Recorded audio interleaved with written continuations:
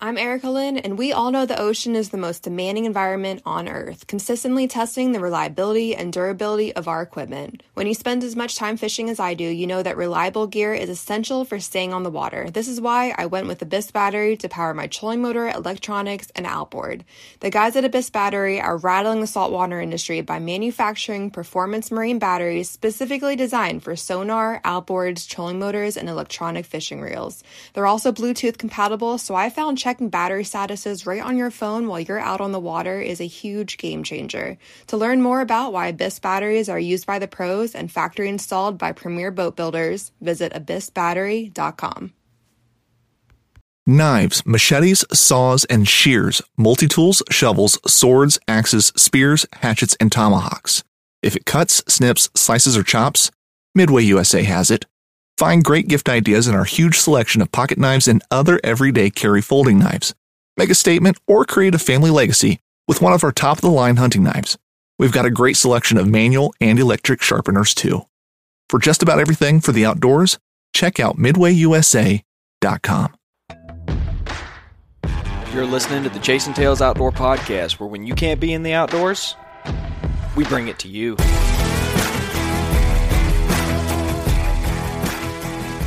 All right, everybody, welcome back to the Chasing Tales Outdoor Podcast.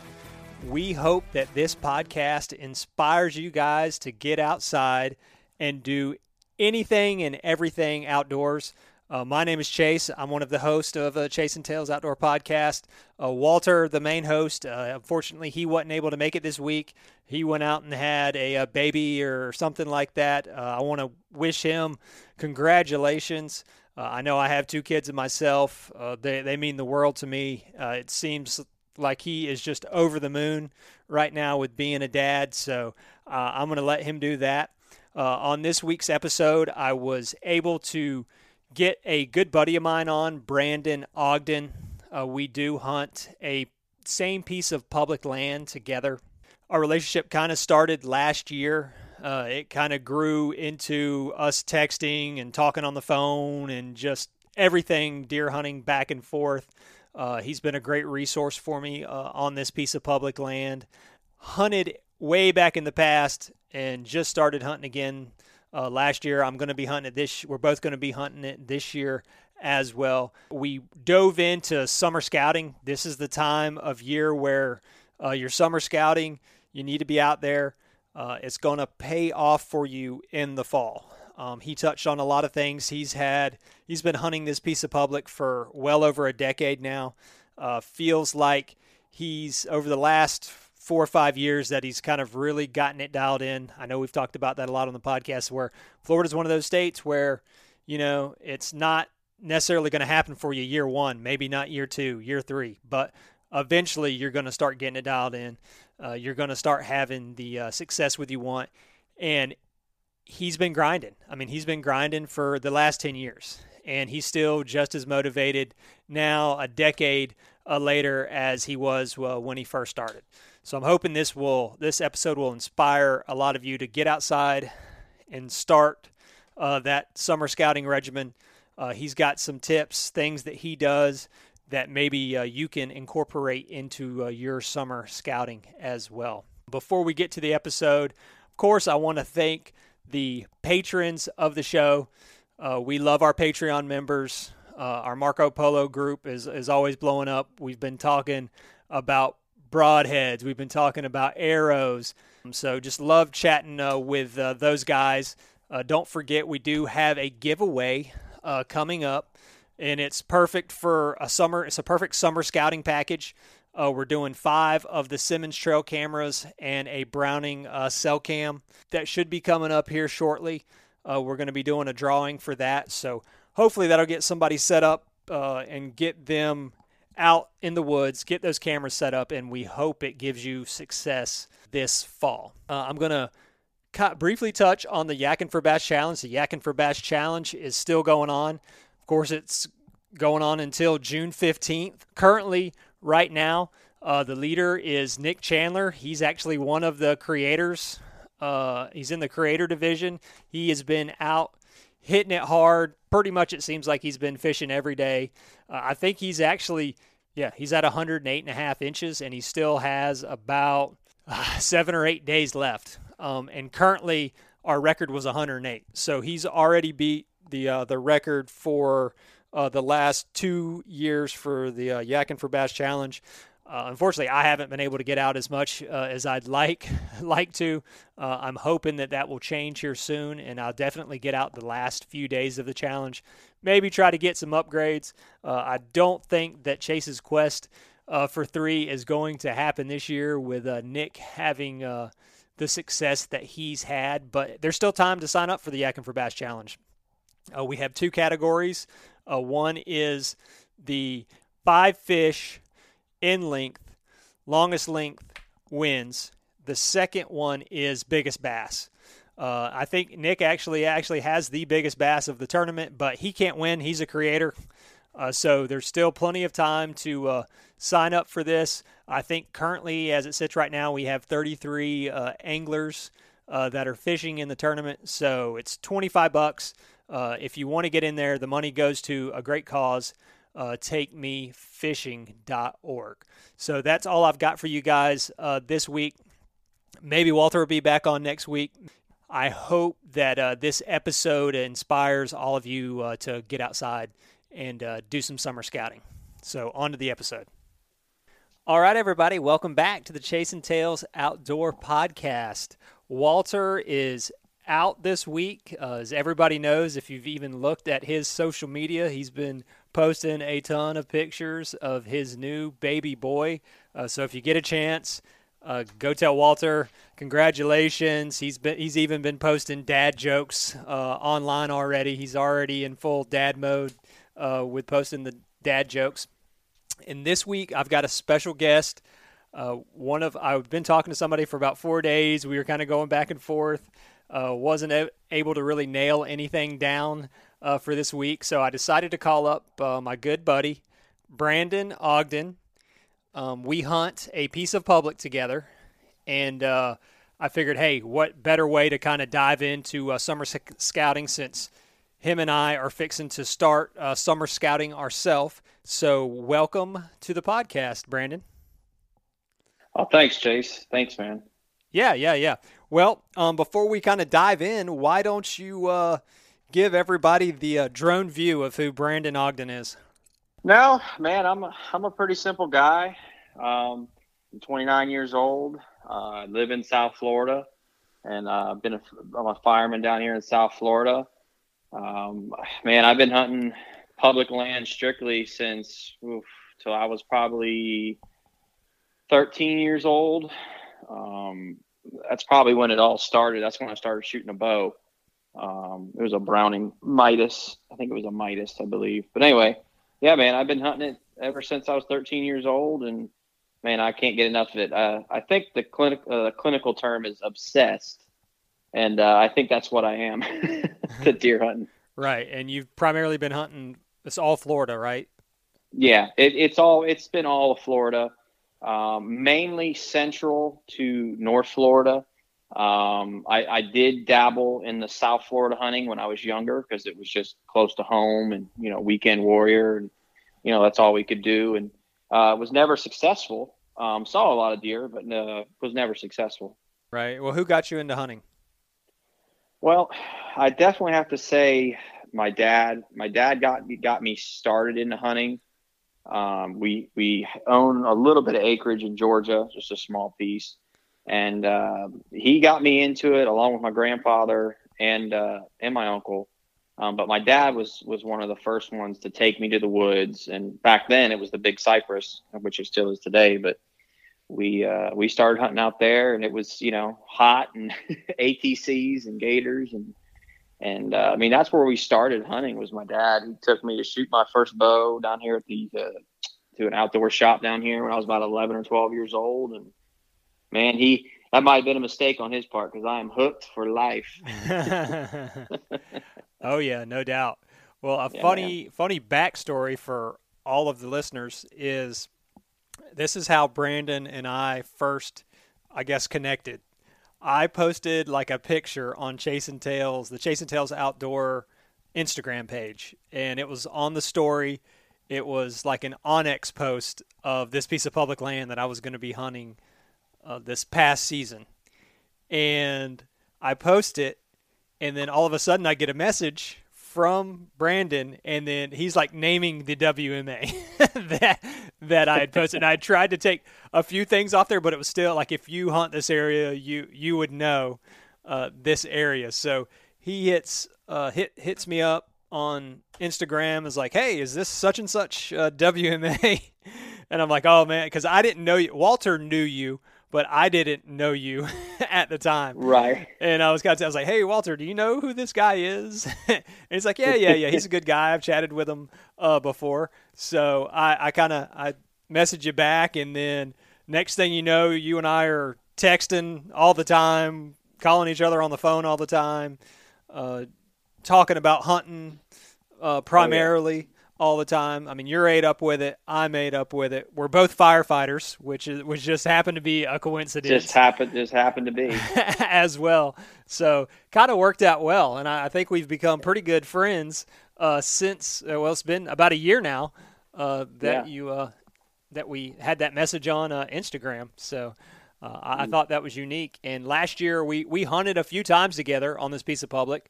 I didn't necessarily hunt it nowhere near as much as you have, but you have some a long-standing history with this piece of public. Yes. How long have you been hunting this piece of public land?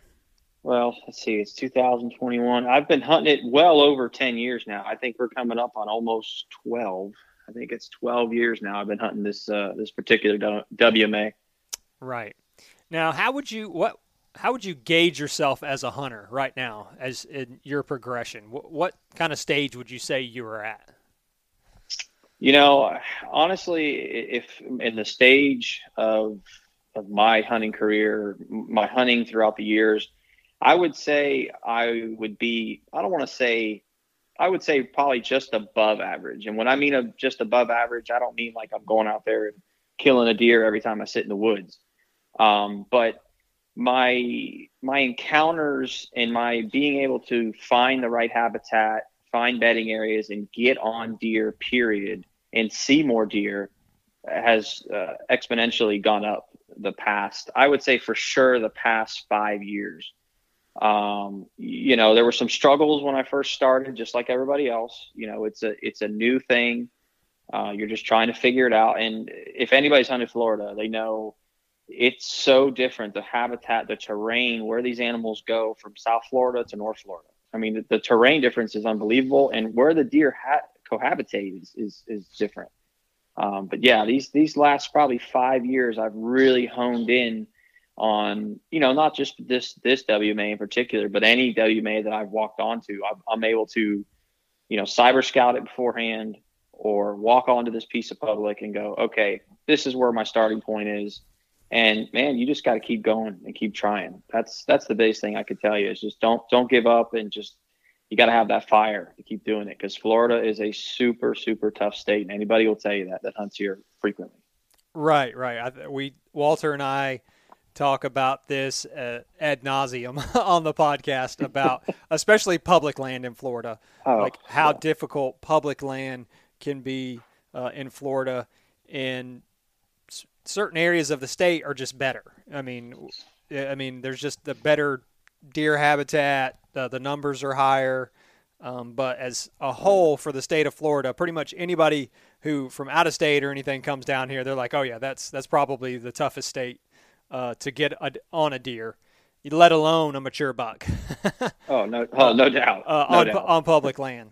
On public land, yeah. Right. Yeah, we talk about that all the time. So you said the last 5 years. The last 5 years, you feel like that you've kind of put things together a lot.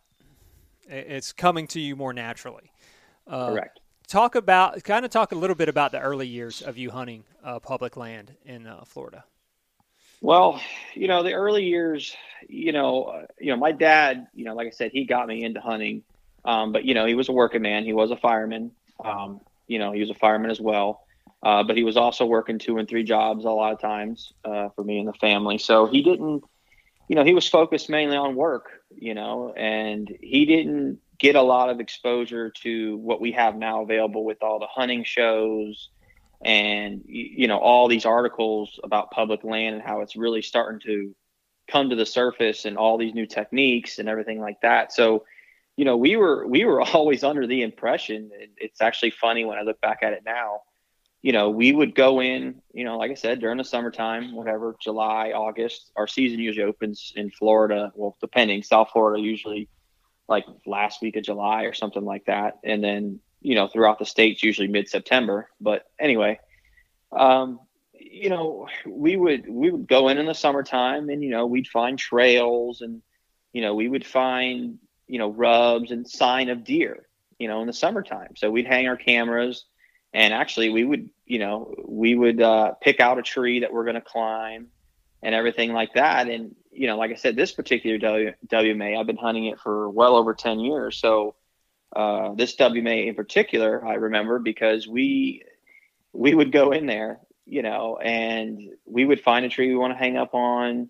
And the bad thing was we weren't very mobile. I mean, we had climbers, but we would just hang lock-ons in a spot where we had deer trails, and we would sit there all year, and we'd go sit in the same stand, every day. We'd go up there for 4 or 5 days at a time and just hunt the same stand or maybe have another stand, but we weren't very mobile. We were kind of stagnant and complacent. That's another word I'll use. We were just complacent, and, we just got stuck in our ways. And, we saw deer, but, throughout the years of me doing it, it was the same cycle. When you go sit in the same stand every day, it never fails. When the season starts, you sit in that tree you marked, the deer are right there. They're all around you. They're coming by within range. Sometimes you get a shot, sometimes you don't. But as the season goes on, the deer become more and more wary of you. So they just start. I noticed that I would see in these deer at, anywhere between 80 and bow range at that time. And as the season progressed and it got to gun season, they would just be further and further away, or I wouldn't see any deer at all, or I'd just be blowing deer out every time I walk in. And I would get frustrated because I was like, man, why aren't I seeing deer? The sign's here. Well, obviously at that time I didn't know, because I was younger, that I was just absolutely obliterating that area with my sign. And just, they knew when I walked in there. They smelled my scent and everything like that. So I wasn't really, I wasn't aware of all that in my younger years. And like I said, in the past 5 years, or probably 8 years now, probably 8 years ago now, I started to adapt, started watching these guys like the Hunting Public, the Hunting Beast, and guys like that, starting to really adapt their tactics in the sense of, just jumping in there and getting in there and doing it, and don't be complacent and constantly move, and that's where I started really to hone my skills. And, it was a little bit, it was frustrating, but I mean, at that time I was just sitting in the same stand being frustrated, not seeing anything.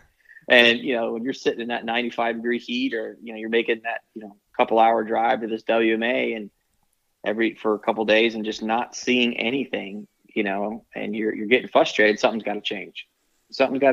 And, I jumped fully into, that tactic of the Hunting Public and the Hunting Beast, just jumping in there, trying to get close to what would be their bedroom.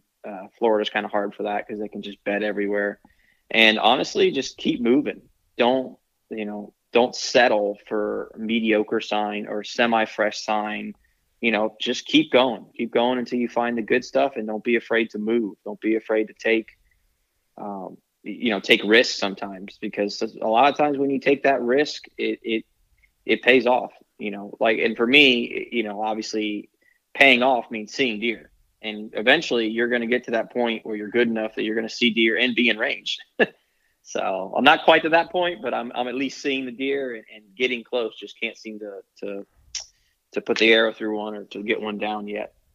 Well, I mean, you've been able to do that over the years. You're just not necessarily as consistent Correct. as you would like.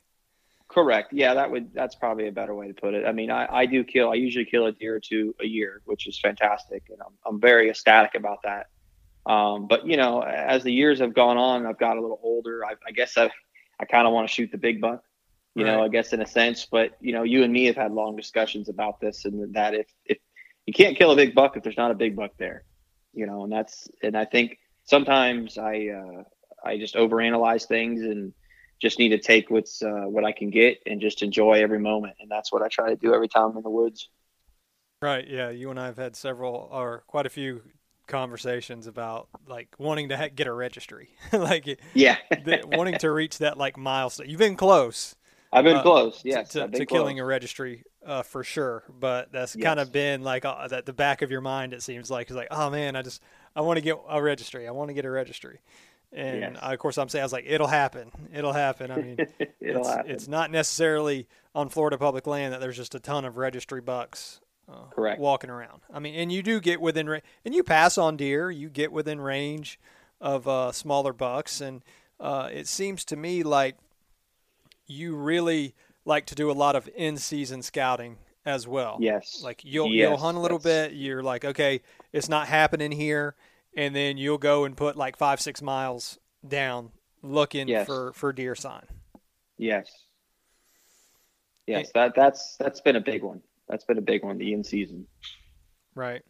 Well, I want to talk about like summer scouting. You and I are probably fixing to start hitting it hard. I've been I've been a little distracted with the Yakking for Bass Challenge.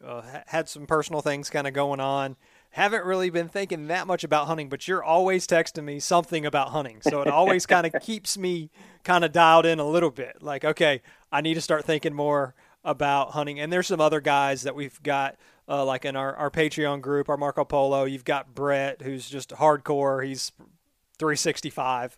It seems like he's wanting to do something scouting-wise for hunting. He's been sending us polos. He's been out putting out cameras. He's been sending me pictures, and so it's in the back. It's at the back of my mind, at least pretty much all the time, because I'm seeing others do it.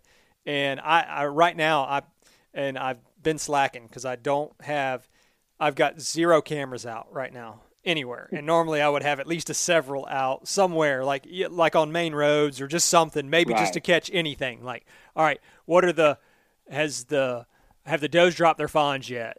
Am I catching any bachelor groups of bucks? Is there any bucks that I might want to be like, okay, maybe I want to try to focus a little bit more on that buck. Right. And I know, like I said, the Yakking for Bass Challenge will be over June 15th. And then my mind can strictly go to hunting deer at that point. So my plan is to get out. I pretty much know my private sections. I mean, I've been hunting the one for over a decade, kind of like you on this piece of public. I know it. And then I have another piece that I've hunted probably, this would be like my 4th year hunting it. So I feel like I've kind of getting it dialed in for the most part as well. And on this piece of public that we're hunting, I hunted that piece of public about a decade ago, before this past year. Like, I hunted it 1 year, a decade ago. I was fortunate enough, I did kill a buck that year. I just happened to be where the food was at the time. Like, there were these, the acorns were dropping like crazy in this one area. This 9-point comes out at like 28 yards, and I just happened to be like, at that time, I was really dialed in with my bow. I was shooting all the time. Shot him, double lunged him, found him, and I'd actually shot at a doe on the way into the stand that day. That whole area looks different now, though, because it was like a clear cut back then. So now it's all like 10-year-old pines. Looks completely different. And I had hunted primarily private since then. Like, I had done some quota hunts in the past before there. And to me, last year it was kind of like, okay. And we have another good buddy, Mike Tringali. He's been on the podcast. So he's hunted this WMA for years and years, it seems like. So him and I kind of went out and we scouted quite a bit. But it's kind of like, even in the summers, it's just kind of daunting, it seems like, especially like if you've got like a bigger WMA or whatever. I feel almost like you're kind of like, okay, I'm going to pick this section. Like some people, I'm going to pick this section kind of to focus on for a little while. And maybe not worry about the rest of the area as much, and maybe just get honed in on this area before I just start ping-ponging all around everywhere. Right.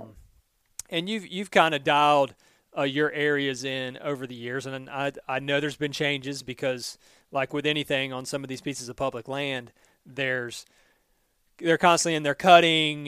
What was really good, now it's a clear cut, so it's not as good anymore, or there's flooding that goes on in the swamps, and you can't even hunt back in certain areas.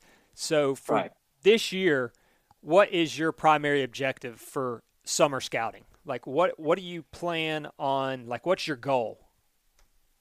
Well, I mean, this year for summer scouting, I mean, my goal is to just discover new areas. To like I said, I've been hunting this piece of WMA for over 10 years, and I know a lot of this ground.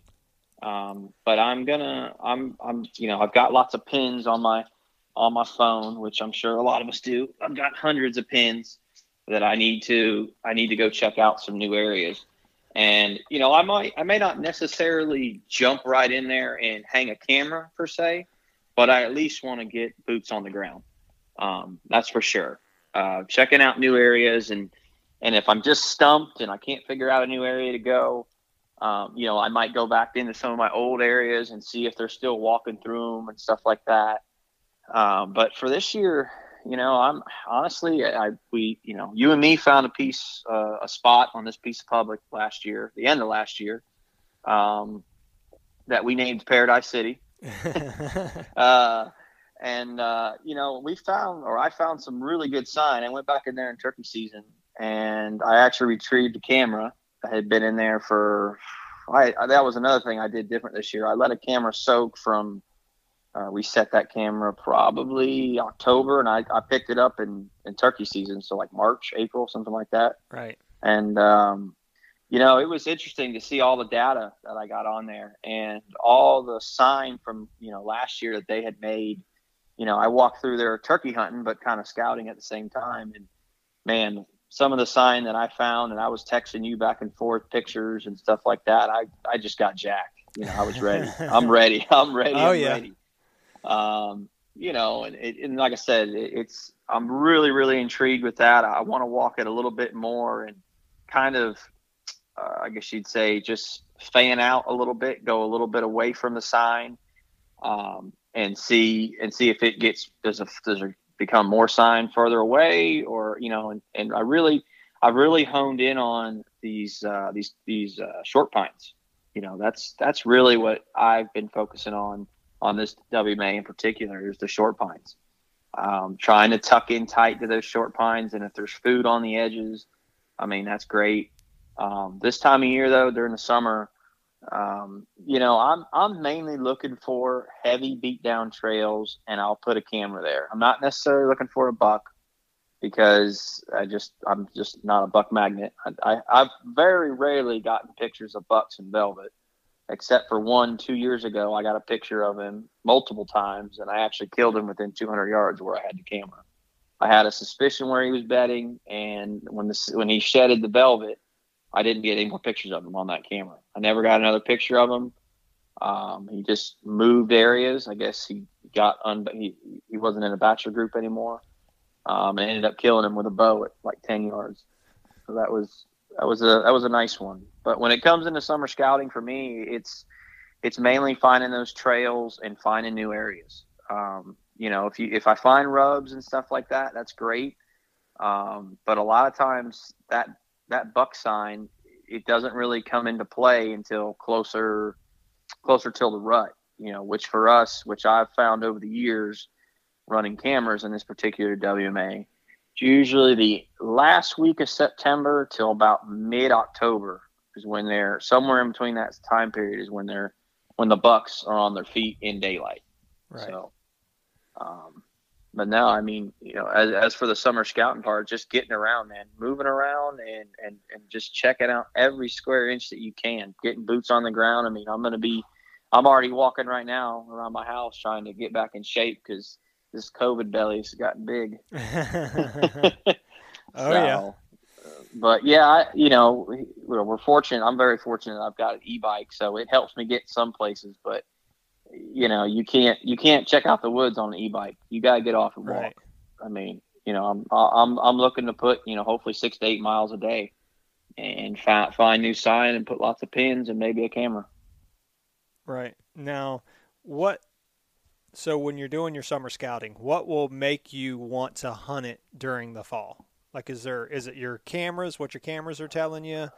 What basically the sign has, where you're just so impressed with the sign that you're like, okay, I'm going to give this a shot in the fall? Yeah. I mean, really for me, it's just seeing the numbers of deer, really. And, you've got to take into consideration too, where you're getting these pictures. Is this a pinch, or is this on the edge of bedding? Is this near an oak tree where oaks possibly drop in, or, they're possible food sources? I mean, for me, really, it's what really intrigues me is if I find a isolated piece or some piece that's difficult to get to, and it's got multiple exit routes for the deer, whether it's does or bucks. I mean, if there's old historical buck sign, that's great, but I honestly rather see more does on my camera than bucks. And I'll tell you why. Just from my experience, when I get a lot of does during the summer, they tend to hang around the same areas. They kind of do like a loop. Early summer, they'll be on the camera a lot. Early season, like beginning of archery, they'll kind of fade away. But as the rut comes back, they go back to these bedding areas, at least from what I've found, and the bucks will be not far behind. So I really key in on the areas that have a lot of sign and a lot of foot traffic. Deer traffic. That's what I mainly look for. The isolated rubs, not so much, but a lot of deer trails in general just means more deer and a better chance to actually get a shot at a buck. Right. What about other hunters? Like, are you when you're scouting these areas, are you like, okay, it looks like other people are hunting here, maybe I should stay away, or how do you approach that? Yeah, a lot of times, it happens sometimes where I got a spot on the map I want to get to that looks great, and I get there and there's the flag parade. There's tons of flags, and people, got their hunt dates that they're going to hunt this area this year or whatever. And, it doesn't really bother me too much. It used to bother me a lot, honestly, when I was younger, and, I'd find it, I would just get angry because I was like, man, this, I've been looking at this spot all along. This is going to be the perfect area. This is it. Well, now I just don't even worry about it. I'm like, all right. I kind of make a mental note, like, all right, they're going to be in here. And I try to be courteous to other hunters. If I know they're going to be in there and it looks like there's a lot of foot traffic, it looks like maybe they trimmed up a tree or something like that, they're going to hang a stand, I'll make a mental note, like, all right, don't go in here. Or if I'm hunting, or if I got to walk by that area, I might try to meet the guy the first day and just let him know, or I'm hunting around here, most of the time I just try to stay away and just try to get away from people. I mean, that's kind of my biggest thing, is just get away from people, just get far away. And it doesn't always mean there's deer further away from people, but at least I like to stay away from people. It's one less thing to put into the formula of not getting winded or scented or getting caught by the deer. Oh yeah, definitely. They're not as on edge for sure. No. When they're at least coming in, most of the time. Well, I was going to say, you're correct. They're not as on edge until they get a whiff of something. Right. Because when you and me have had this conversation before, it's like, would you rather hunt an area that people walk by a trail every day and then the deer come walk out? Or would you rather hunt where nobody ever walks by, but then one person walks by randomly that day? What's going to spook the deer? What do they get used to? What do they don't get used to? Right. And that's some of the issues I have faced hunting some of these really remote areas where I've never seen anybody, not on camera, not anything. And I've been on there on a bad wind, or just walked a little too far to hang a scent wick or something like that. And that little bit of smell difference, they'll blow for days, it seems like, right. Just because they're not used to it. Oh yeah. Yeah, that's for sure. So that's a good point. Yeah. on that. Well, how many cameras are you running? How many cameras do you plan to put out? Oh, on this WMA in particular, I'm probably going to run, I'd say probably 10. I'm going to try and run 10 on this WMA. It really depends on what I find and, what I'm trying to find out. If for some reason I get a big buck on camera and I know it's not an area I'm going to get him during the fall, I might push in a little deeper or just, like I said, fan it out a little bit and try to get another picture of him and find out where he's living and if he's going to live there. Right. And you're running, what are you running, a mix between cell cams and your regular trail cams? Yeah. I started the cell cam game a couple years ago. I'm running the Spartans and, man, I've been super happy with them. I mean, they're like everything. They had issues in the beginning, which I haven't had issues, knock on wood, recently, but man, it's so vital, especially for me who, I hunt not close to home. So having that, by the second, information is huge, Right. And, I've actually killed deer that way, believe it or not. And it's crucial, especially just for knowing that data right then and there and not having to disturb some of these areas that I go into, because some of these areas that I go into or plan to go into, I'm scouting my way in and I'm probably going to get one hunt in there because it's tight. Right. So having that camera set up there already, from weeks before, letting them get used to it or whatever, and getting the intel is, I think it's been a very big game changer in the public land game. Right. Yeah. Makes sense. I mean, like I said, the less you have to go into an area where you're not going and checking trail cameras all the time and intruding, putting your sit in there. And like you mentioned before, you're mobile now. So last year you went to a saddle. I did. It was your first year in the saddle, right? Yes. It was my first year in the saddle, and I'm a believer and I'm a saddle hunter now. Right. I am eating up with it. And, I'm, last year, I heard about the saddles and it was becoming the big thing, and I said, I wanted something a little bit mobile because before that I was doing a lock on my back with sticks and everything like that. And I was setting it all up and it was good. I got efficient with it, but now that I've got this on my, now that I've got this saddle on and my little platform and stuff like that, it's been phenomenal. And I tested it last year for a full year. I sat in it every sit. And I'm talking, I hunted probably over 45, 50 days last year. And every sit except for one was in a saddle. Right. And I mean, it was great. It's a game changer for sure. Oh yeah. Yeah. Yep. It is. I mean, hands down the way to bow hunt for sure. No, for the bow hunt, 100%. There's no other way. Right. Bow hunting, it's great. And you even got your dad into the saddle game, right? He's going to be rocking a saddle this year. Yeah, he's going to be rocking a saddle this year. He was old school with the lock on and the safety system and all that kind of stuff, and big API climber that weighs about 40 pounds, and he complains that it's heavy. One of those guys, but. I've got him into it mainly just because of the lightness. And I just told him, like, look, there's no standard way to do this. You can do it any way you want. There's really no rules. You can go as light as you want. You can go as heavy as you want. And I think for him, getting older, I think it just gets him out there in the woods more, and I love that. I love seeing my dad out there, and I get to hunt with him occasionally. And, because he just doesn't want to go as far as I do, obviously. Right. But it's nice. It's nice. I cherish those moments with my dad, and I'm glad to see him out there this year more with the saddle. Oh, yeah.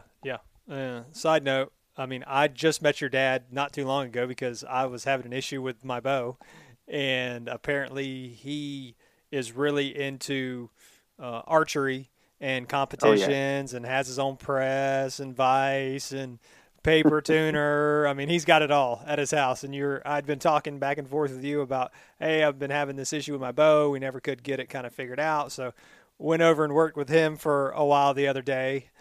Great guy. I mean, he showed me his new saddle and all that good stuff. And I plan on going back again because we think we've pretty much got something figured out. But we want to do a little bit more testing and stuff. So It was really cool to get to meet your dad, and I got to hang out with him for a couple hours. I know you were jealous, but very, very jealous. As I'm there sweating doing the lawn, and you're like, "Oh, hey, what's up, buddy? I'm in the AC. It feels great in here." Yeah, exactly. Hanging out. Thanks, bud. Hanging out with your old man. Well, I mean, as far as me on this piece of public this year, I just really want to get to know it more. Last year, I never really the areas that I hunted last year. I never really hunted those areas 10 years ago. I did kind of, but it's one of those ones where you're basically trekking back, whatever. It took you like 45 minutes to walk to some of these areas and passed up all these other primo areas because I really didn't scout that much probably 10 years ago. Like I would, I mean, I did hanging hunts all the time, but it was more of just like, oh yeah, I'm going to try this area today. I may go try this area next time I hunt in here. And I definitely was nowhere near the hunter that I am now 10 years ago. That's for sure. Not even close. I mean, I've only been hunting for, I think this will be my 14th season as a deer hunter. Really? 14th season. Yep. I started back in 2007. 2007. I killed my first deer in 2007. It took me, like I said, I kind of did some of the things you're talking about. You would just go hunt the same area over and over again. You're not getting the results that you wanted. And I ended up buying a climber, started moving around. Success started going in the direction that I wanted it. I use a lot of cameras, which I'll say for a lot of my success. And as most people know, I'm super lucky. So like this past year, it was, like I said, a kind of a random setup, and this beautiful buck walks out in front of me on that piece of public land. Well, actually, two out of the 3 times that I actually hunted it last year. I had bucks within range last year, and they were good areas. And it kind of made me go back and look more. And even during turkey season this year, I felt like I was more scouting for deer than I was actually even for turkeys. I'm not like the biggest turkey hunter. I mean, I like to go. I think it's fun. I really like hunting with a buddy. I like the camaraderie of turkey hunting. Yeah, I'm just not ate up with it nowhere near as much as I am deer hunting. And I marked a bunch of areas on the map for deer, more than turkey or anything. I'm like, I was like, this looks like a nice area. It doesn't really look like anybody's ever here. Some of the areas I kind of just like, nope, definitely. I don't think I want to put any time over here. So I definitely want to get out, get some cameras out. And now I've got the e-bike, so it'll make at least checking cameras and stuff a lot easier for me. So yeah, I just want to get out there, keep learning that particular area for the most part, and then maybe branch out some. I feel like I do need to put some hunts in on some of the other areas just because I've even during like scouting for turkeys and stuff like that, I was like, yeah, this area, I mean, it looks like it has potential, and it didn't really necessarily look like there was a lot of people that had maybe hunted it before. So I really want to kind of go check out some of those areas that I noticed during turkey season in some of the other areas of the piece of public myself. But it's more of I don't have it dialed in like you do. Like you've been hunting for over 10 years, pretty much 10 consecutive years, right? Like you've never gotten out of there. No, I've never gotten out of there. You've really got it dialed in. And my other buddy Trent, he does too for the most part, or at least a couple of the areas. He's pretty much got those dialed in, and he knows how the swamps run. He knows where like ridges are and things like that you just don't know unless you put boots on the ground for the most part. Like you have to go in. So I plan on putting on some miles in there, and I feel like I kind of know what they're doing, especially kind of how they're kind of transitioning whenever it's kind of the rut time of the areas I need to look for the rut. So I plan on putting a pretty good little bit of time during archery season in there for the most part. Muzzleloader now kind of comes where it's like Midwest hunt area or whatever. So I may not be there to hunt maybe for a couple of days during muzzleloader. But last year was kind of a weird year because muzzleloader always seemed to be good, really good. And apparently it was dead in there during muzzleloader for the most part. Yeah, it was. And it was more really during weird. Like that second week of October, it was on fire because you were in there, I was in there, Trent was in there, your buddy. I mean, that one day we all had potential shots at bucks. Oh yeah, on one day. No. So it seemed like it was really hot during that time. And there was a deer that we had, Trent and I had on camera this past year that looked really young, had just had a really nice rack for as young and as small as his body looked. So maybe we can, hopefully I can kind of try to figure out where he's at. We had him early season, and then we had another picture of him during rifle season in a different area. So hopefully he made it this past season. And there's some good bucks in that area's got some good bucks. I mean, there's potential there to kill a registry buck. There's definitely the potential is there. And I mean, 2 years ago, you were within 55 yards of like a 130-inch monster. So you were close. Yeah. That was a close one. I hunted that buck for 2 years. I ended up, it was just a weird day. He got behind me. He came out of nowhere about 10:30 in the morning during bow season. And he was about 80 yards away when I saw him, and I was shaking like a leaf because I thought it was a branch I saw. And when I fully turned around, it was that big old buck. And I called him in. He got to about 55, and the wind switched, and he blew out of there. Well, I spread out cameras looking for him, and sure enough, I found him, and I hunted him. Probably hunted him a little bit too aggressively. But anyway, I didn't get on him that year. The next year, I got a picture of him again in the same exact spot. And unfortunately, I could not be there the opening day of muzzleloader. And a friend of mine, he actually ended up killing the buck and the score. I think it was like 128 or something like that. Right. So it was a true monster. That one kind of hurt a little bit, but I was happy to see him kill it. He's a good guy, and he hunted hard for it. So it was good, but that's hunting, and you got to enjoy your friends and be happy for them, and I helped him cape it out and everything like that. So it was nice. It was a nice deer, and just on to the next one. Right. So what are you going to do this summer to try to get that registry? This summer, definitely going to buy some more cell cameras, hopefully. As long as the wife doesn't see it. Right. She's shaking her head at me right now. Oh, yeah. No, I mean, honestly, like I said, you just got to be consistent and be out there. I just think that's the biggest thing. I listen to lots of podcasts, your guys especially, and the big buck killers, the guys that kill bucks consistently, they're consistently out there, and that's it. They cover a lot of ground, when everybody's going back to the hotel or to camp for, a 4-hour, 5-hour lunch and then go out in the afternoon. That 4 or 5 hours, take a 30-minute break, have some lunch, get some water in you. But then get out there and keep scouting. You just never know when you're going to find the next, good spot, or just a spot that maybe you overlooked. Maybe you've walked by this chunk of woods 100 times and something catches your eye that day, and you go in there and it's just a mega. I mean, there's just deer trails everywhere, buck beds, which I haven't found too many of those, but just heavy buck sign with trails and food. You just find, the trifecta. You just find everything. But I mean, for this summer, I'm just going to search out new areas on this piece of Publix, places I haven't been, places where I've said, oh, I need to go check that out. Never did.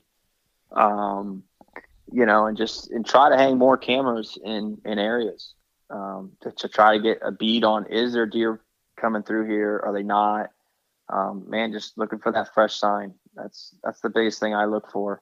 I'm sure at a later date, maybe we'll talk about in-season scouting and stuff like that. But for this one, for summer scouting, definitely just trying to cover as much ground as you can. Get familiar with the area you're going to be in, the area you're going to hunt. It could help you in the future just locate more deer. And just knowing the property is never a bad thing. Never a bad thing at all. Yeah, exactly. Like I said, that's my goal, is just to keep learning that piece and cover as much ground as I can this summer, and maybe find a little hidden gem or something in there that I'm like, okay, I'm gonna focus on that area when it comes rut time. But I mean, in this area, it does seem like there's quite a few. The doe population is flourishing, I would say. Yes, on this WMA. Very high. Very high. Yeah. So it is one of those WMAs where you definitely could go out and shoot your does. Oh, yeah. For sure. Sure. If you wanted to. And then hopefully finding an area where, okay, these does are going to be, the bucks are probably going to be using these areas, scent check these does, they're going to be cruising these areas, and to get in there when the time's right.